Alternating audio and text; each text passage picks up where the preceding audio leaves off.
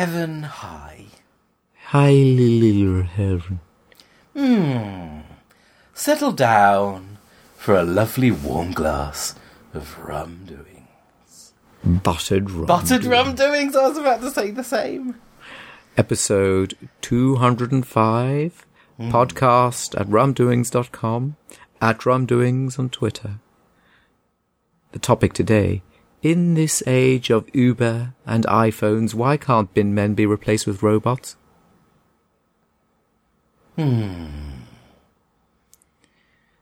So, shall we bomb or not bomb? I don't know. You have to say bomb or not bomb. You're not allowed to think bomb or not bomb. It has to be a binary choice. Furious with the opposite team. Your answer, please. Bomb us. Bomb ourselves. No, that's Jeremy Corbyn's official policy, but you can't plagiarise it. I don't know the right answer. Okay, I'll give you my reasons. They're already being bombed. We've already been bombing them in Iraq for a really, really long time, and we don't seem to have made a significant difference through bombing, so I question the efficacy. Well, yes, we have. Excuse me. Have you spoken to any Kurds lately? What, have we been bombing the Kurds? No, we've been bombing such that and creating no-fly zones and such that the North Kurdistan is doing quite well at the moment. Well, that's advantageous. I don't understand why we haven't cut off the oil already. However, not doing anything is countless numbers of it's also cowardice. Raped and enslaved. Well, that's in Iraq, but it's cowardice. Well, no, but it's all connected. It's all the same. It's all the same IS, and the same will happen in Syria. The same will be happening. Actually, my problem is this: people say, "Oh, civilians are going to die. Oh, there's going to be a war." Going to die, yeah. But I say, what do you mean are going to? They are dying right now while you're sitting down drinking your cappuccino. They're dying now. So your argument can't be civilians are going to die. Your argument has to be that we are going to cause many, many, many more civilians to die than otherwise would, which doesn't seem likely at the moment. And I was on the fence about this because people are usually too unintelligent to plan these things properly. But there was an interesting article that actually listed some very specific strategic targets that need to be taken out that haven't been taken out yet. And I would say the very least we should do is the following. We should take out those targets that are useful to IS. And we should also try and enforce a no-fly zone as much as possible. That's going to be difficult now that we've allowed Putin to come in and help his mate. So Why haven't the US and France and so on taken out these targets? Because there are very, very, very few sorties compared to what there were in previous conflicts. There was a really interesting piece on Radio 4, actually, where they had a beep for every sortie that went out over a particular period of time. So, for example, in a day, if 10 had gone, I would go beep, beep, beep, beep, beep, beep, beep, beep, beep, beep, beep, and so on over frequency. And for World War II, it was kind of going as a frequency. For the Gulf War, it went something like and for dealing with IS, kind of went beep. And it was to give you an idea. Now, also what they've done is, if there is any threat to any civilian at all, the order is currently to turn back and not to launch. So most of those haven't launched. I think it was something ridiculous, like 1 in 10 have actually launched. Wow. So it's a very different sort of conflict. And of course, when those are laudable operational matrices, but ironically they are therefore leaving IS's infrastructure largely intact where it shouldn't have been, and that means that many more civilians are going to die. So we have your problem with your do you pull this lever and let this thing go down a track problem here, except it's in real life. So I agree with you entirely. The civilians will die argument is absolutely ludicrous. The second one that's completely ludicrous is just they don't bomb Syria. Syria is already being bombed. Yeah. Yes. So again, the arguments have got to be more sophisticated. Everyone is just having a binary argument. I do like what I find more interesting than the implosion of Syria is the implosion of the Labour Party. I've never seen anything like it in my political existence. I've never seen such political incompetence ever. It's extraordinary. And we saw the Conservatives in the late 90s as they were. No, this they is were self-destructing in a much more constructive way. As it turns out. No, but this is and at least what happened with the Conservatives when they fell apart, it was basically they were like this big old bloated animal that basically crawled under a tree and died. Yeah. Whereas this is a very willful kind of implosion. It's weird to watch, and the peculiarity of the U-turns that are happening, and then the attacks of people who point this out is also very, yes. Well, very I think odd. what we're seeing is the modern phenomenon of the internet. Modern phenomenon of the internet is not what I'm trying to say. Of the gangs, I'm trying to think of a better term, but these little groups of self-appointed internet police are now controlling the Labour Party as a membership. Yes. So we're seeing a really extraordinary manifestation of this nasty new disease, such that when you look at those statistics, that yes, the majority of people who voted for Corbyn don't want strikes on Syria. The vast majority of people who voted for Labour do.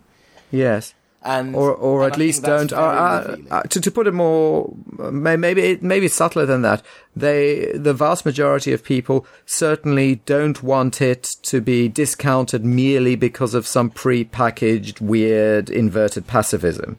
In other words, Corbyn has been very bad at enunciating why his particular policy at this point is tactically and morally appropriate. When he's interviewed, he's given plenty of time to do it. He just comes out with banalities, sort of says, well, we don't want civilians to die, is basically all he says. And then he says, well, and anyway, aren't we worse than them in some ways? Certainly Ken Livingstone was doing that. He was, yes, I wonder why people become radical. Why does our society?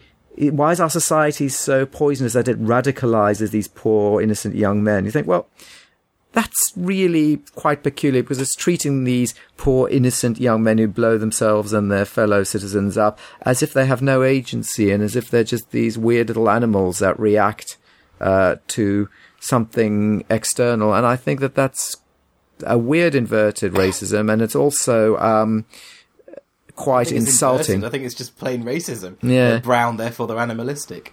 Yeah, and they can't help it. I mean, obviously we could control ourselves if we found ourselves poor or alienated, but these poor folk, the moment somebody says something rude to them, of course they're going to blow themselves in a bus up. Come on. It is a disturbing trend. Yeah. Yesterday, the thing about the headlines, the newspaper front pages are all a conspiracy. It's a proof there's a conspiracy against Corbyn. Because the headline said Corbyn's allowing a free vote likely means bombings will happen. Those were the headlines. Correct. Because that's a statement of fact. And everyone's like, but yes, so they're not reporting on Cameron, they're reporting on... Yes, last week when Cameron suggested the strikes, they reported on Cameron. But also...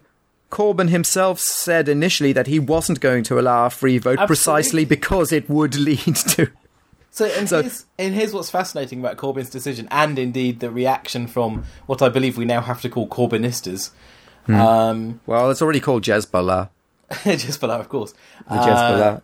So the reaction of his allowing a free vote is, well, he did it, therefore it's perfect, and therefore to question it is...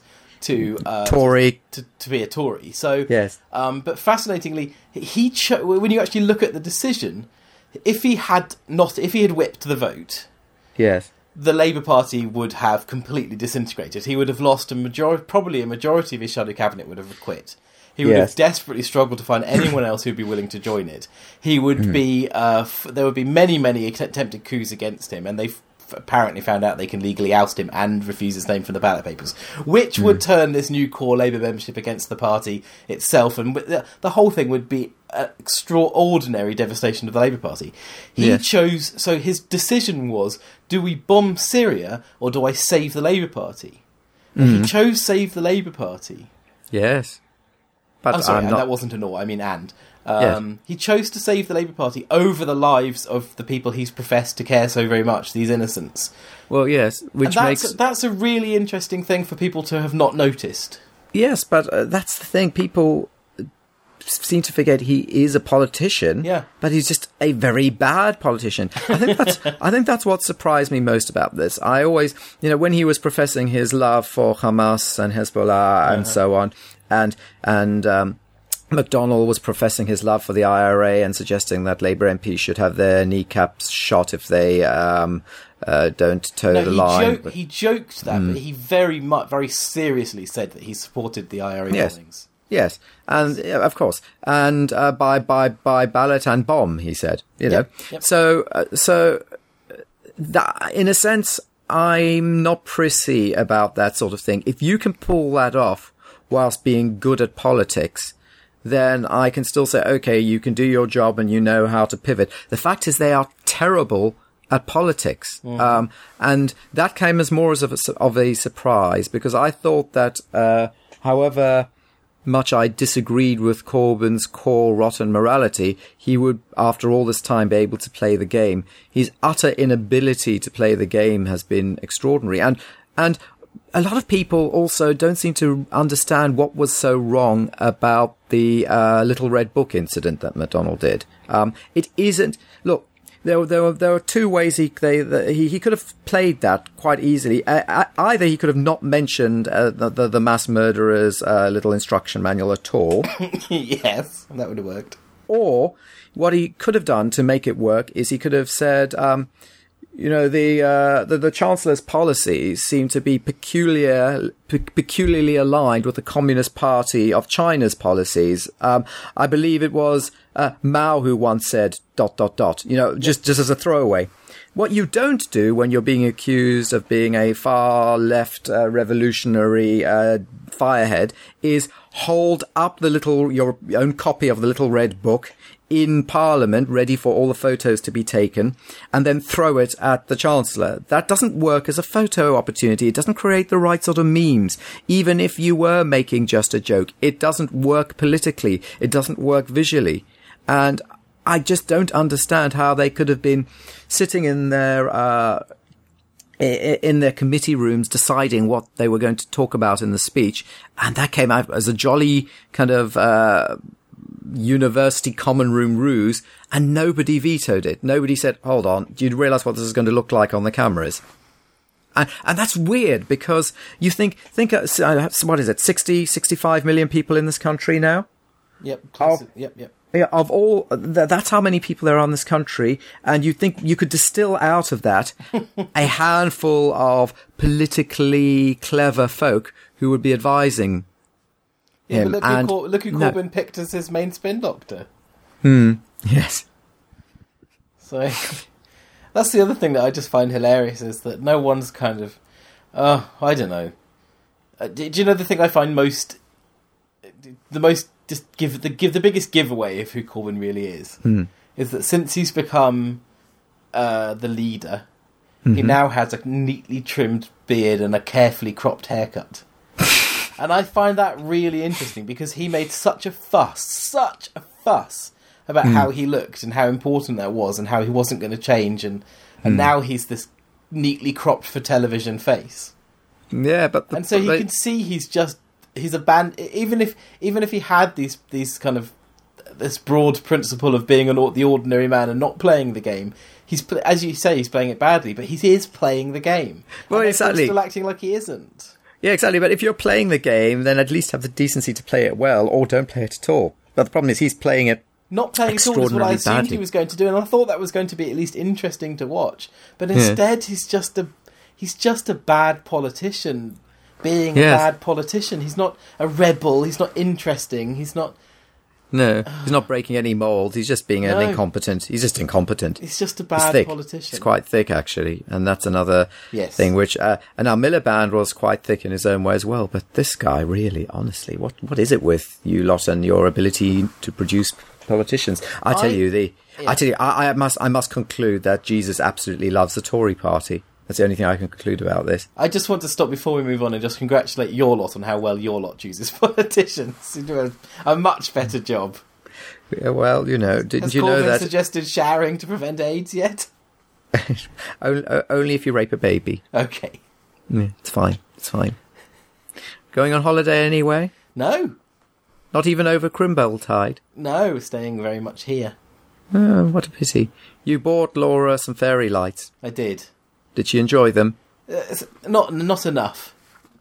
Oh, no. That's always disappointing when you know that you've bought somebody the right gift and their reaction is,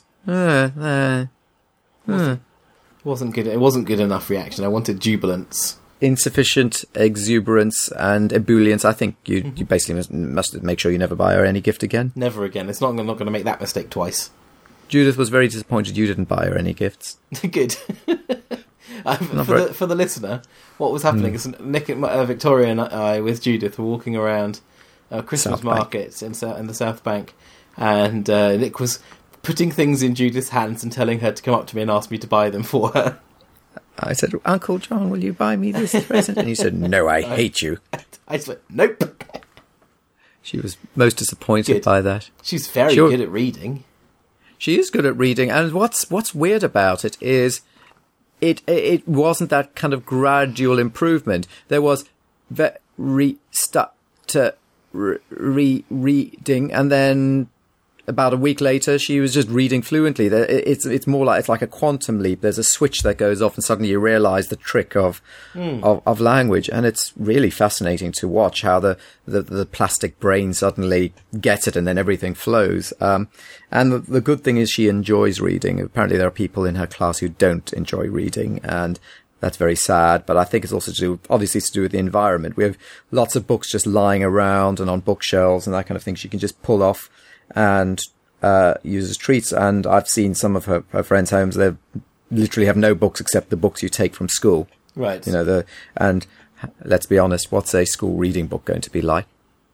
Yes, it's not going to be inspiring. Although to be fair, they've improved. They're not this kind of Janet and John boring sort of things. There's some fun tales and magical goings on and so on. So they are better than I remember. Oh, that's good.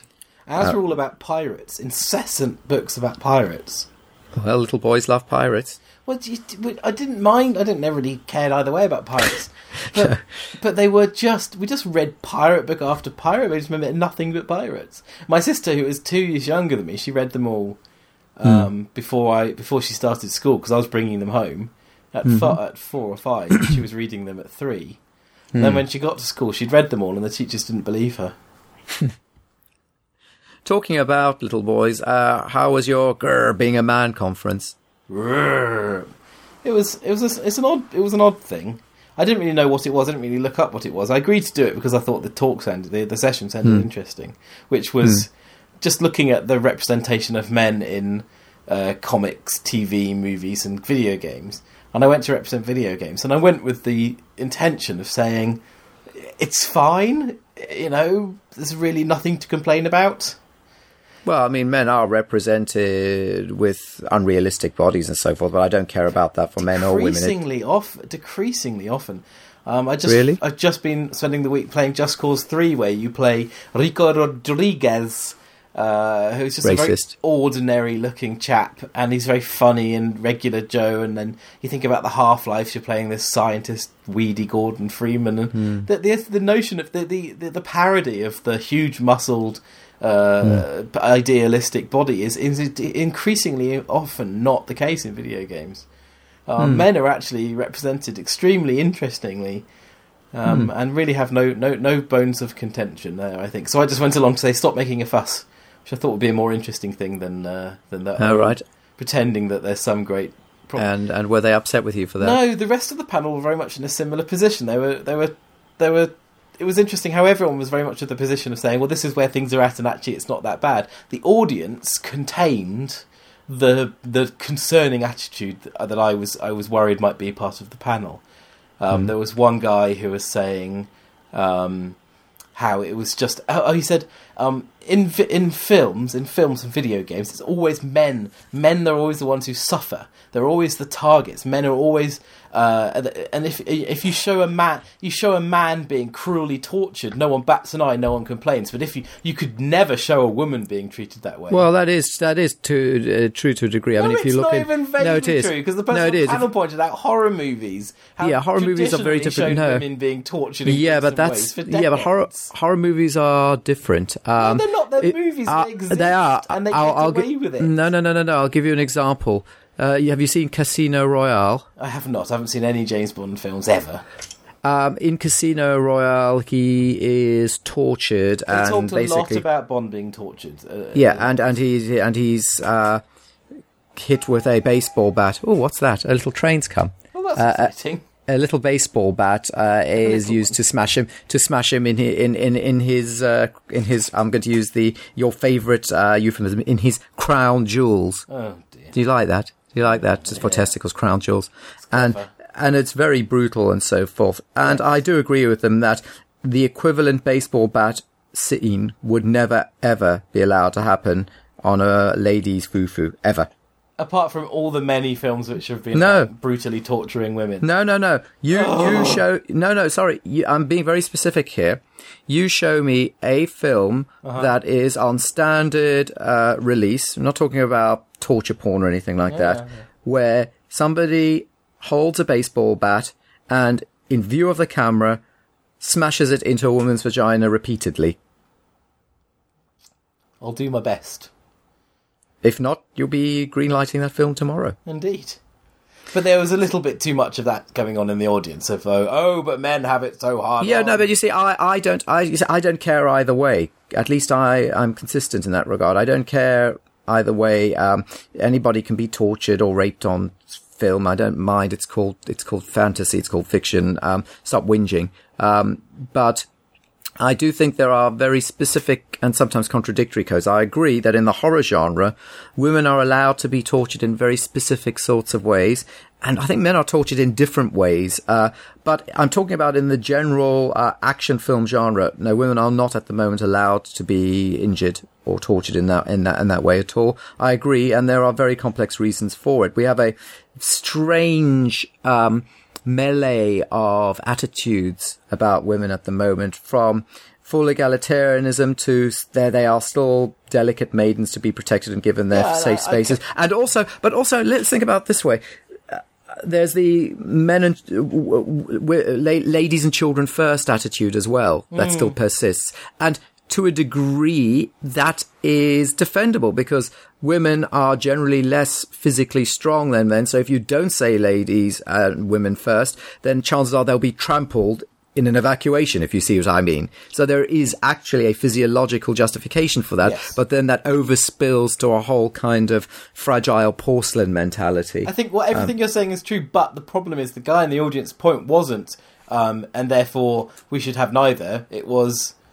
we should have equality. It was men are being horribly mistreated by the movie industry, which is a ridiculous position to take. He would have been better to actually. There is something slightly more defendable as a point, and that is, I think, and this is more probably to do with in television or certainly in advertising, the men are always stupid and incompetent.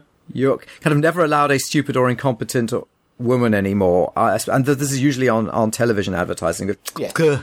Look at hubby completely messing up X, Y, and Z, which is there's perhaps something more in that. I'm not sure how damaging. I think it's only damaging in the sense that it kind of allows men to play up to that image a bit. I can see that, and I also I think it's only really real way it's damaging is that it's boring. It is quite dull to see it again, isn't it? Mm-hmm. I would love to see an advert where actually the woman is just completely incompetent as well. That would be kind of refreshing to see because, however much we love the ladies, they're not all super women. I wouldn't mind seeing an advert in which there was a capable father. There were. Quite nice to see. Well, yes, that's what I mean. Yes, all fathers are basically incompetent and this close to killing their children without mom going... Get spaghetti in the washing machine, Yes. So here's another thing. I was on the tube train back from South Bank toward Paddington. Ooh, how cosmopolitan of you. And there was a gentleman... whose skin was quite dark. Well, it happens it was, but not the point. On crutches. Yes. I think he looked... I think Italian would be my guess, but anyway, he was on crutches. Racist. And sat down. A lady around the same age, sort of 30s... came and stood on the train and stood next to him. And then he offered her his seat because she was a lady. And therefore infirm, yes. And she accepted it. She's the worst person in the world. I thought, there's There's a funny muddle. She's the worst person in the world. And the odd thing was, when she had sat down and he stood up on his crutches, only then did she ask him that he was getting off at the next station, and he said he was. But it wasn't until she sat down that she confirmed that there was actually some rationale to his choice. I think she's the lady reincarnation of Hitler. That's terrible. What was he thinking? Oh, she's not going to make it. She's not going to make it to the next stop. I'd better lean on my crutches. Yes, chivalry gone mad. Oh, for goodness sake.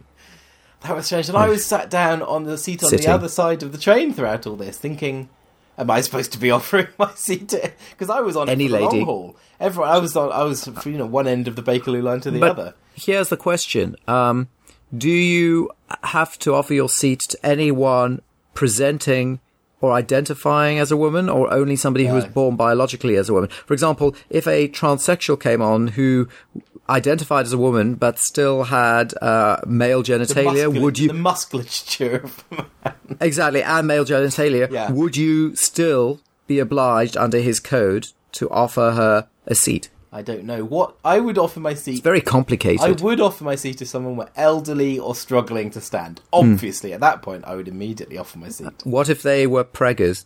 Well, yeah, that struggling to stand, that comes under. But what if they were just fat? If they're and just you thought fat, they were preggers? Then I'm just fat, so it's all fair.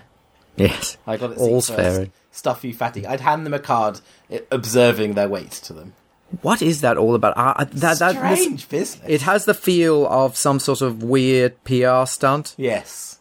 I mean, the woman who was given to, when they looked it up, she works in a PR agency. Oh, really? Interesting. Yeah. A store nearby suddenly did a promotion saying, if anybody's got this, we'll give you... I mean, there's something fishy going on with this little card. But I don't know why people are complaining. I mean, it's basically the American listener government policy. What we're talking about, we should explain. It's government policy that if you're fat, it's because you're slothful or greedy. So I don't know why that's considered. It's considered bad to give somebody a card. Stood on the London Underground, standing. One man came in with professionally printed cards. Right. Handed it to one lady, and it said, and shouted, "You're fat," and the card said something like, I can't remember what it said, but something like about how they're a drain on the NHS for being you're fat and you're a drain on the NHS, and then left the train. And then she was upset. She did a cry. Although I thought someone else said that I thought I heard someone else saying they received one and they weren't that fast, but I might be conflating that with another story. It may be, yes. It's all a bit odd. It was a very strange thing to do. I think I might just go on the London Underground and hand out cards informing people that they're tall. Yeah, but you're also going to hand out cards of photographs of them from behind to say, look, you're a bit of a mess. Remember, that was your business plan. I don't know how I monetize my business plan, but the idea is, yes, as you're walking down the street and you see someone whose skirt is caught up in their underpants or something like that, you just take a photo and you don't say anything. You just show them the screen and then politely make on with your day. And they don't have to face the embarrassment of seeing your face, and they can just quietly pull their skirt out of their pants, and we can all just get on. And I think the extreme of it was if someone just looked ridiculous and you think, you haven't seen that outfit from behind. Again, you can just sort of politely step in, show the screen and make off. As you said, monetization will be an issue. It's the only problem. Maybe I'll get a lot of venture capital for launching the initiative. I read your piece where you were you seem to be relieved that progress in technology has stalled. It's a very confusing position you've just taken on what I wrote. What I wrote was, I miss it. I miss the technology, the race to constantly have to improve your PC at enormous cost. You shouldn't just miss it. You should be alarmed that effectively this betokens that our rapid technological expansion, which is the only thing to save us from Ragnarok and get us into the and get us into the singularity, has basically stalled and is rolling backwards now. Well, what I didn't go into in the piece, because I wanted to stick just to talking about PCs versus consoles. In terms of, so the argument is that because of consoles, PCs don't need to upgrade as quickly to keep up with gaming. So it used to be that Unreal would come out, or Crysis would come out, or whatever it might be, and your PC couldn't handle it. You buy the new graphics card, upgrade the RAM, maybe buy a whole new machine in order to play it, and this would happen every 2 years. And then with the 8-year console cycles being comparable at launch with the PC, it's not in the interests of major publishers to make games that don't work on consoles 6 years into their lives, and so therefore your PC doesn't need to be as rapidly improved. It in fact only has to match up to 6-year-old tech. But there won't be a next generation console now, so what's going to happen? Well, of course there will, but it will be the last generation. Didn't you say that last time? No, I did not. Everyone else did, and I said they were wrong. I'm consistently right about this.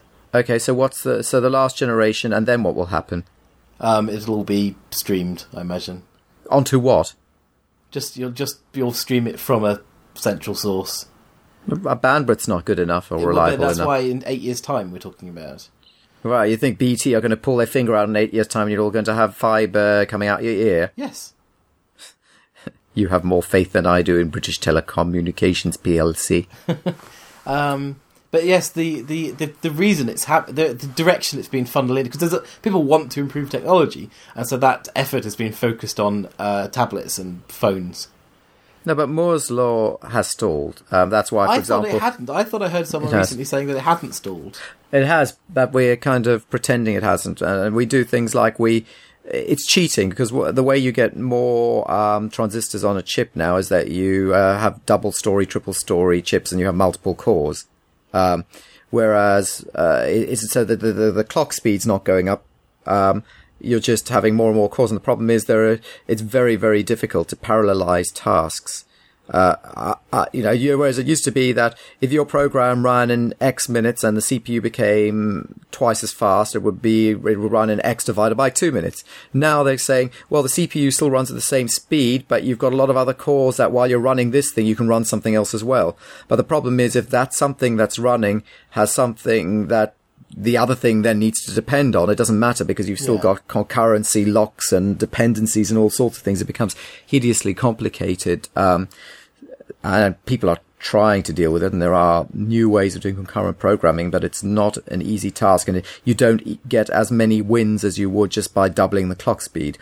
It is amazing I've been reading back on some old computer tech and the 8-bit move to the 16-bit world, and how you got these amazing leaps from 2 colors on the screen at once to 4 to 8. Then you got 32, and then you get the Amiga that could do 4096 in hand mode. You would get something that didn't have hardware sprites, then did have hardware sprites. You'd have something that had beeps, then had 2 or 3 sound channels, and you had the SID chip which could do synthesis. Then you had the Amiga which would have 4 channels of sampled sound, blah blah blah. Now all that's finished, and we've reached where we can with that. Once you've got 16 million colours or more, you don't need any more. You can have them on screen at once.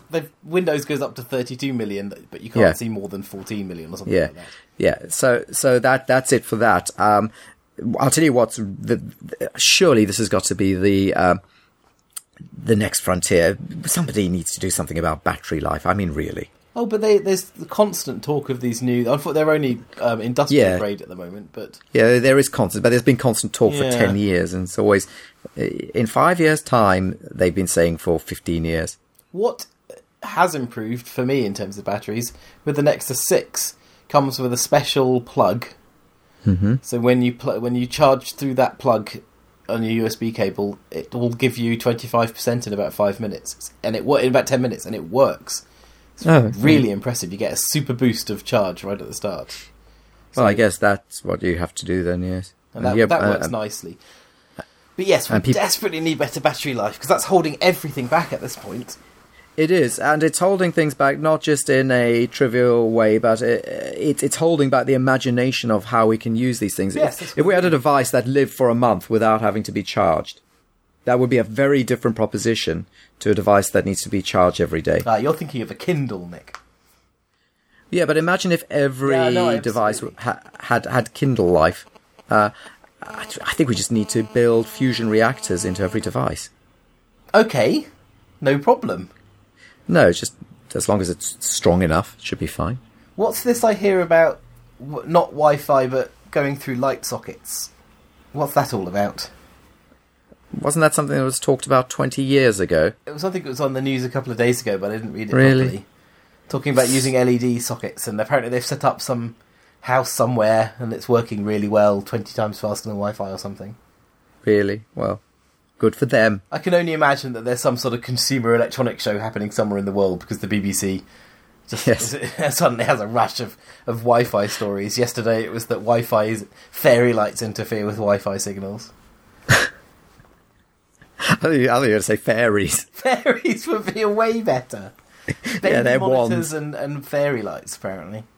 Yeah, well, Ruining our Wi-Fi. bloody Wi-Fi ruiners. Bloody babies. See, it's babies ruining everything.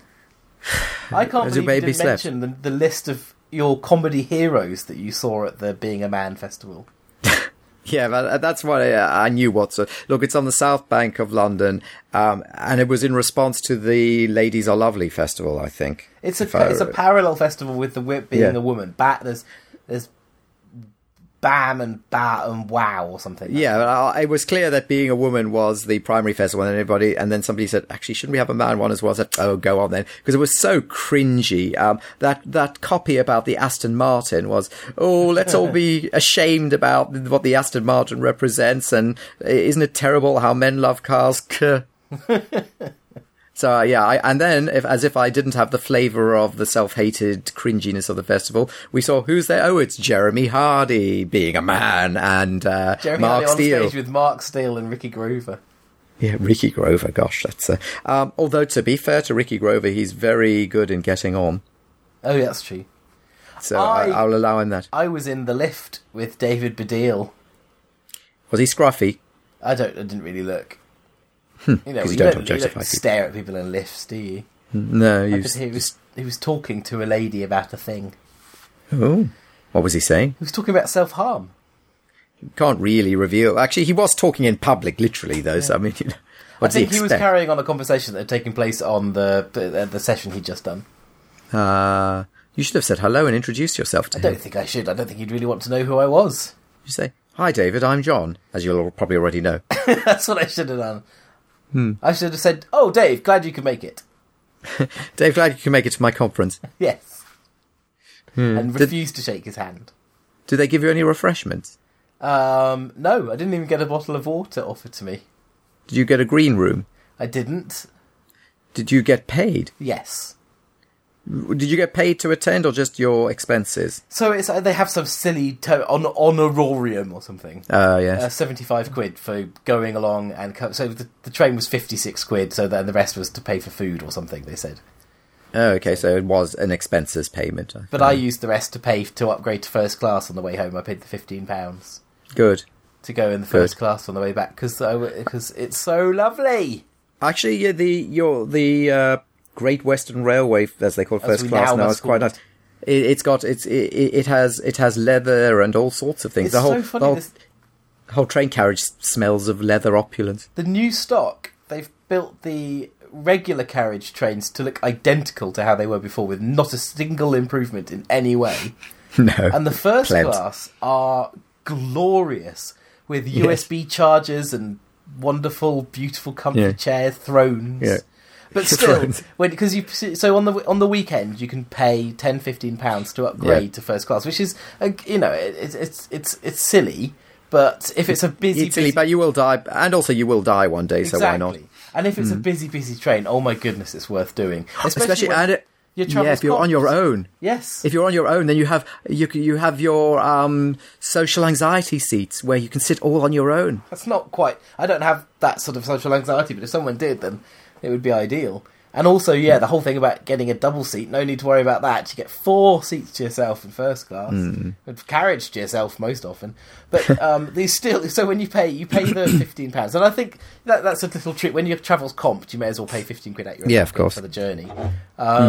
So, and then you get given your new first class ticket, and that allows you to go to the buffet and receive some free goodies. Yes. Except when you get there, it's always like, no, you can't have anything on display. You can have instant coffee and these weird tiny shortbread biscuits we hide under the table. Yes. It's a really British thing to do. Rather than let you have an Americano, because if you'd paid for first class, you would have paid like £150 to go on this hour-and-a-half train journey, and even then, it would still give you instant coffee. Well, instant coffee's delicious. Oh, Britain! And it saves the rest of the coffee for the war effort. That's right. They also, if you go to the buffet cart and you've got your first class ticket, they'll also draw a mascara line up the back of your leg to make it look like you're wearing stockings.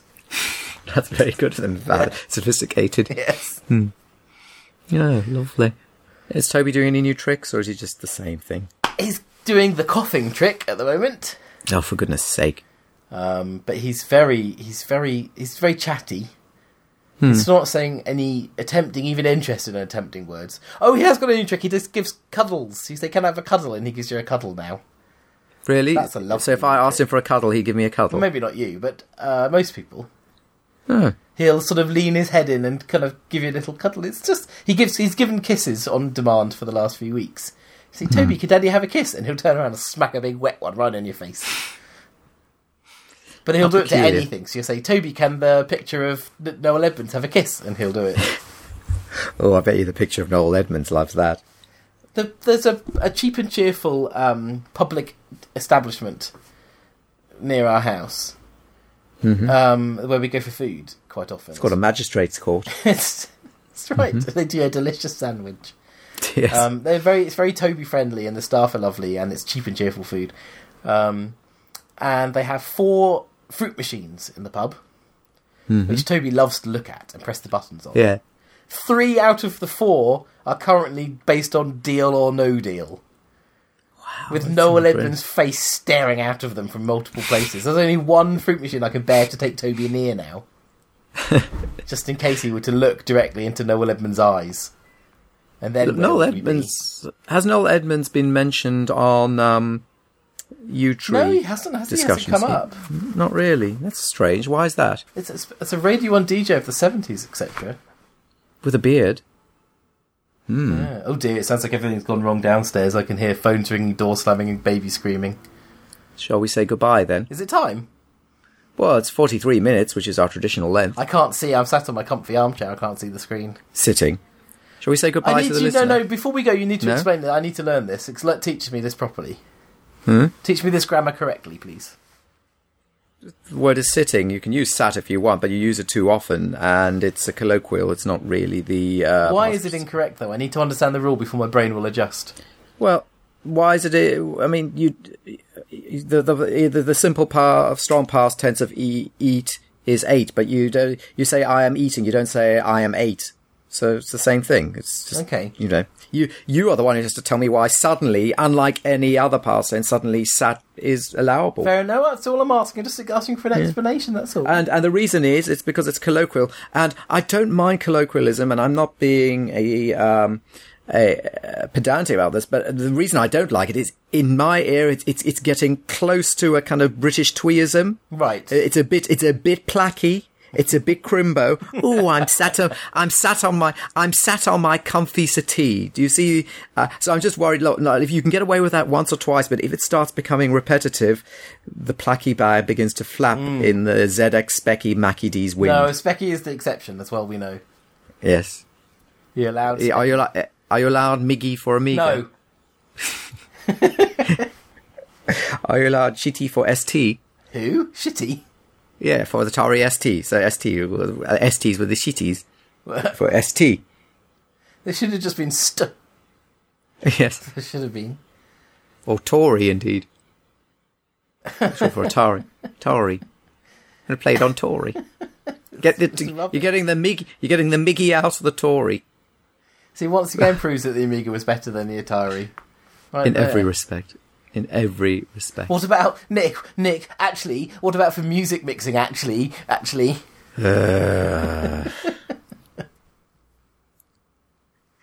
Goodbye. Goodbye.